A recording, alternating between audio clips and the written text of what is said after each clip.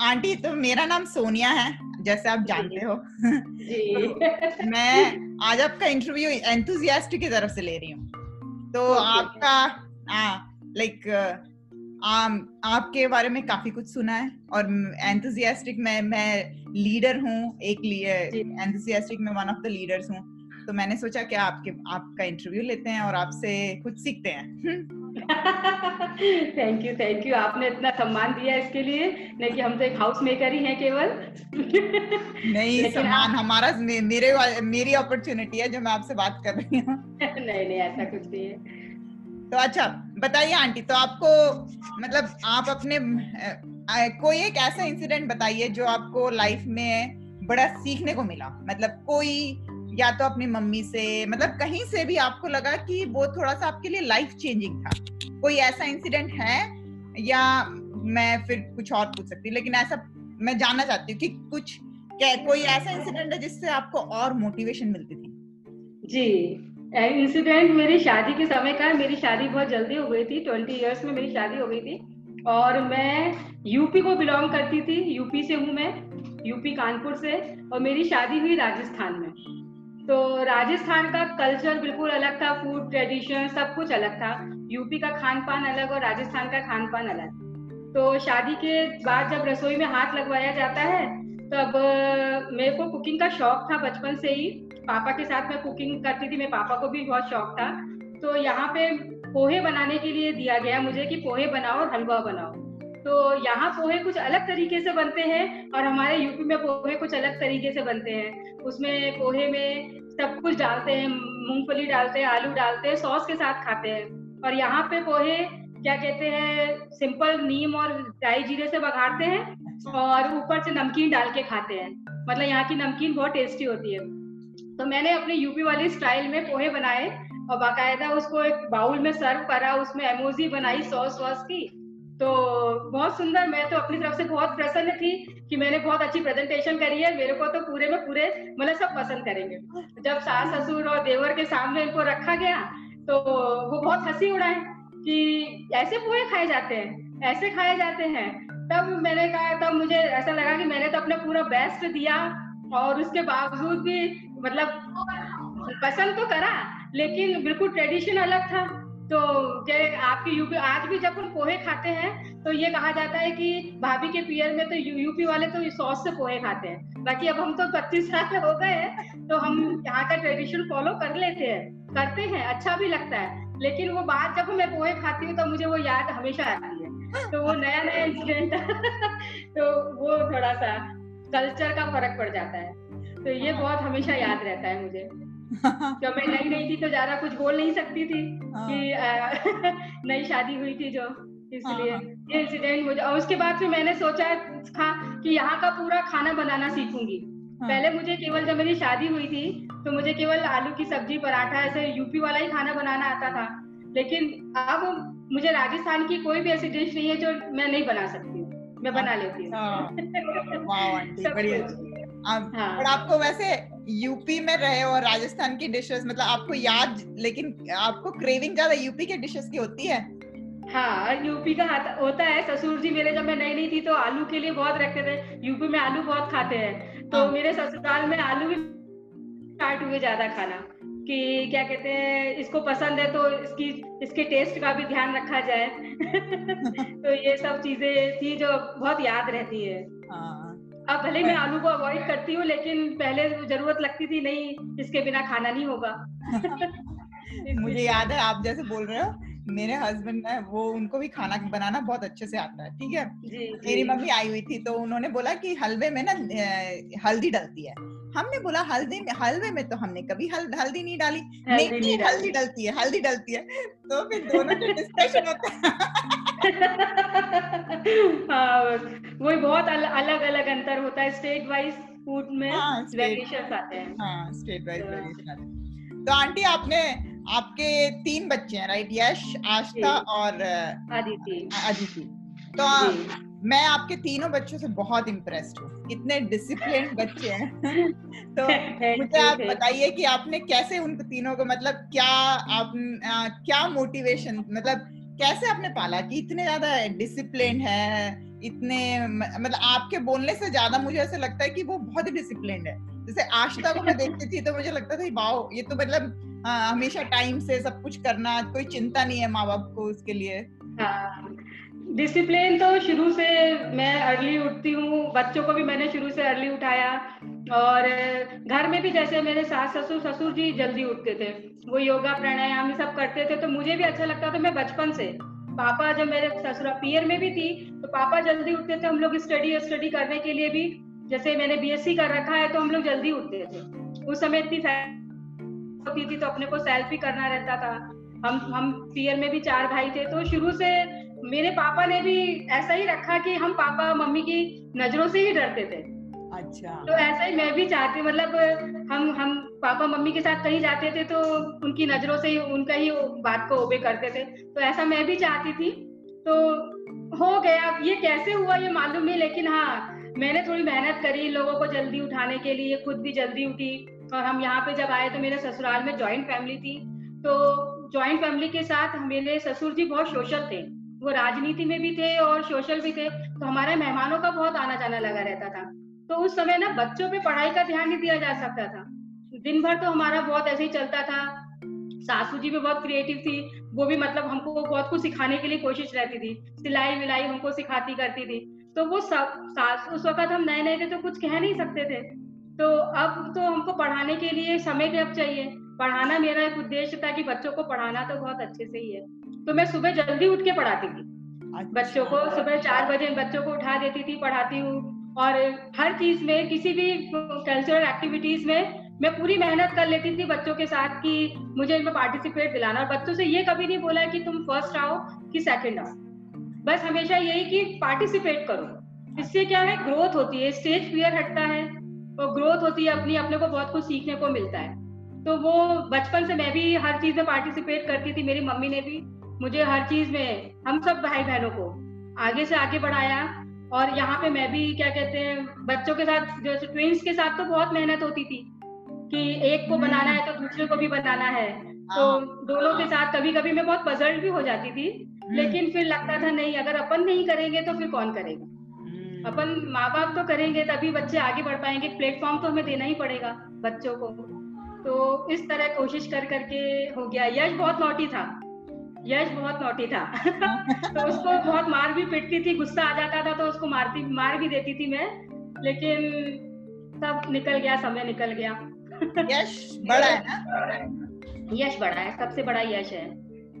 वो एक्चुअली छोटे बच्चों में पेशेंस भी हमारा आ जाता है फिर हाँ, थोड़ा सा पेशेंस आ जाता है। और फिर डिफरेंस भी 7 इयर्स का है ना दोनों के बीच में, बच्चों के और यश के बीच में, तो उस तक अपन बहुत ही मैच्योर हो जाते हैं, बहुत मैच्योर होते हैं। क्योंकि मैंने देखा मेरे छोटे वाले को भी मैं मतलब ज्यादा नहीं डांटती, क्योंकि वो पेशेंस भी आ जाता है, पता है कि ऐसी बातें होती रहती है तो शुरू में अपन भी एग्रेसिव रहते हैं तो थोड़ा सा ये रहता है। तो यश बहुत नोटी भी था शुरू से, बचपन से 3 साल का है जब से बहुत नोटी है वो।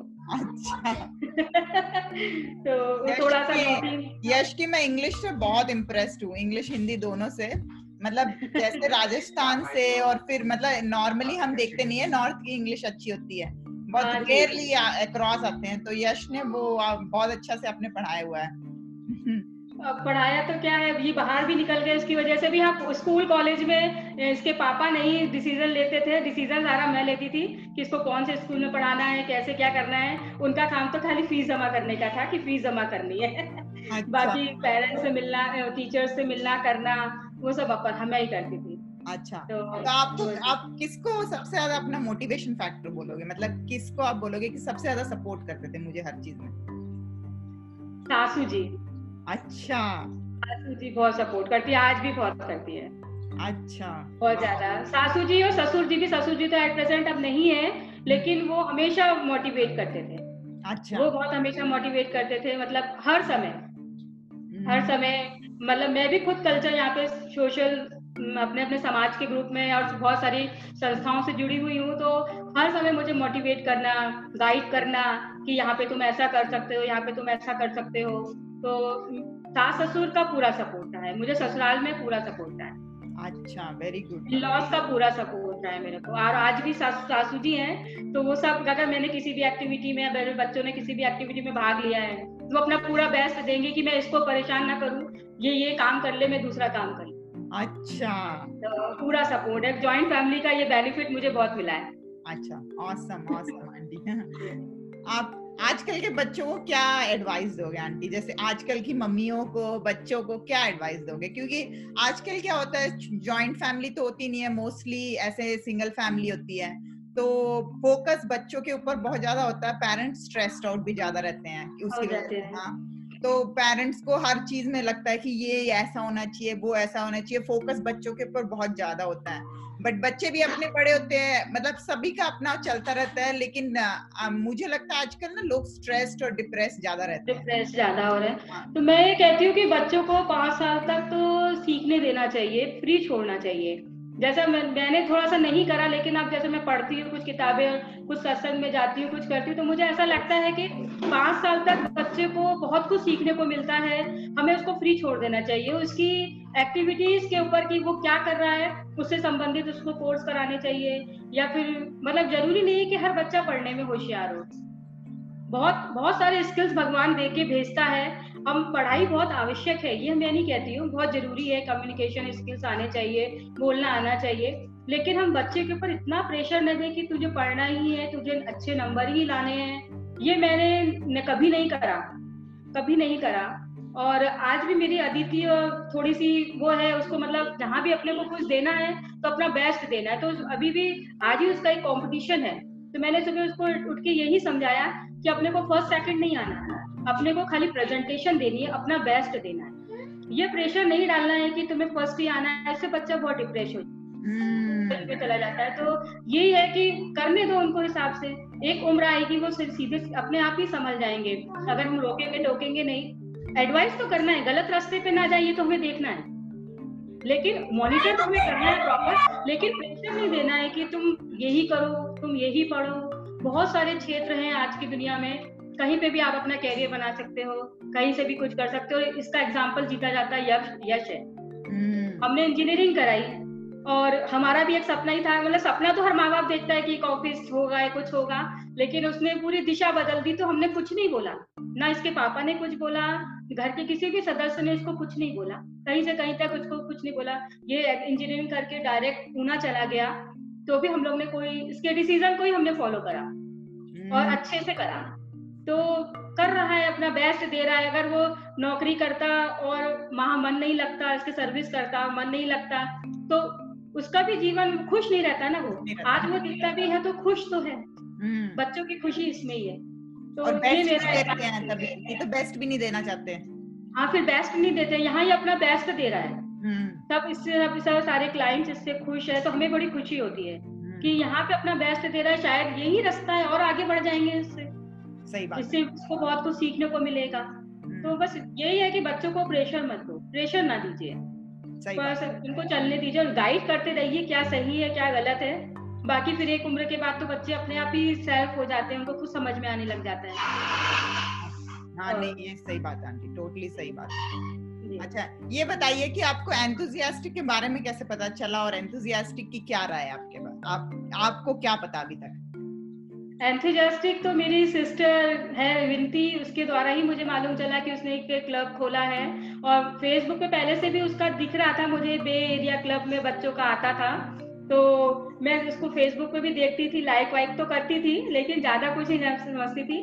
फिर यश के थ्रू जब क्या कहते हैं एंथुसियास्टिक के विषय में जब मालूम पूरा पता चला कि क्या कहते हैं एंथुसियास्टिक ऐसे एक ऐसा क्लब खोला उसने, जिसमें क्या कहते हैं अलग अलग एक्टिविटीज हो रही हैं, अलग अलग एक्टिविटीज के साथ साथ सबको मोटिवेट कर रहे हैं, सबका पर्सनालिटी डेवलपमेंट हो रहा है और सबके अंदर से हुनर निकाला जा रहा है कि भाई सबके अंदर हुनर है। तो मुझे बहुत अच्छा लगा, बहुत अच्छा लगा। उसके बाद ऐसी ऑफर मैंने भी करा कि हमारे लायक भी कुछ हो तो हम कुछ करें।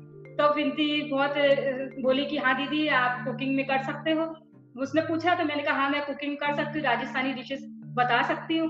तो फिर ऐसे मेरे को बहुत अच्छा लगा। और अभी जब 15 अगस्त को प्रोग्राम हुआ था शायद, जब देखा था अलग अलग तरह के जब टीचर्स थे, सबके इंटरव्यूज और सबके बच्चों के उनके व्यूज आ रहे थे, तो बहुत अच्छा लगा, बहुत अच्छा लगा कि बहुत अच्छा काम हो रहा है। और सबसे बड़ी बात है कि हमारे इंडिया के कल्चर को प्रमोट किया जा रहा है। हाँ, जो हमारे जो वो चीज मुझे बहुत अच्छी लगी कि इंडिया का कल्चर तो one of the best culture in the world में सबसे बेस्ट कल्चर है, और उसको हम यूएस में प्रमोट कर रहे हैं, तो बहुत अच्छा लगता है। ये बड़ी अच्छी बात है कि आपको अच्छा लगा और आपने अपना देखा कि मैं एज ए हाउसवाइफ मैं क्या दे सकती हूँ इस क्लब में, दे सकती तो आपने जी, अपनी कुकिंग दी, और देखो आपने राजस्थानी डिशेस की कुकिंग राजस्थानी जी जी आपके पोहा राजस्थानी वाली वो क्या कहते हैं उसको मैं भूल गई, क्या बेसन गट्टे की सब्जी, लापसी, ये सब सिखाया मैंने। अच्छा, नहीं मैं बोल रही थी आपने जो फर्स्ट डिशेस का फर्स्ट हमारा, हाँ, पोहा तो मुझे आज भी याद रहता है, जब बनाती हूँ जब दिमाग में आता है। वैसे पोहा ना हर स्टेट का डिफरेंट है, मैंने देखा डिफरेंट होता है। मुंबई का अगर आप जाओगे तो पूरा डिफरेंट होता है, और दिल्ली का पूरा डिफरेंट होता है, तो पूरा डिफरेंट, वो पूरा डिफरेंट होता है। बिहार का पूरा डिफरेंट होता है, पूरा अलग अलग खाने का अलग अलग खाने का डिफरेंट होता है। तो बड़ा अच्छा है कि आपने इतना एंथुसियास्टिक मतलब एंथुसियाज्म दिखाया जिससे आपने कुकिंग सिखा रहे हो। इम्प्रेसिव बातें हैं। अच्छा, बस यही था कि आंटी इंटरव्यू लेना था और आपके बारे में और जानना था। आप ये बड़ा अच्छा लगा मुझे इंटरव्यू लेके, और आपके बारे में जनरली जान के मेरे को हमेशा उत्सुकता होती थी कि ना आपसे बातें करने का वैसे ही मन कर रहा था, तो ये वाला बहुत अच्छा प्लेटफॉर्म हो गया, मैं आपसे बातें कर रही हूँ, आपके बारे में जान रही हूँ। Thank you aunty. Thank you. नमस्ते। नमस्ते। बाय।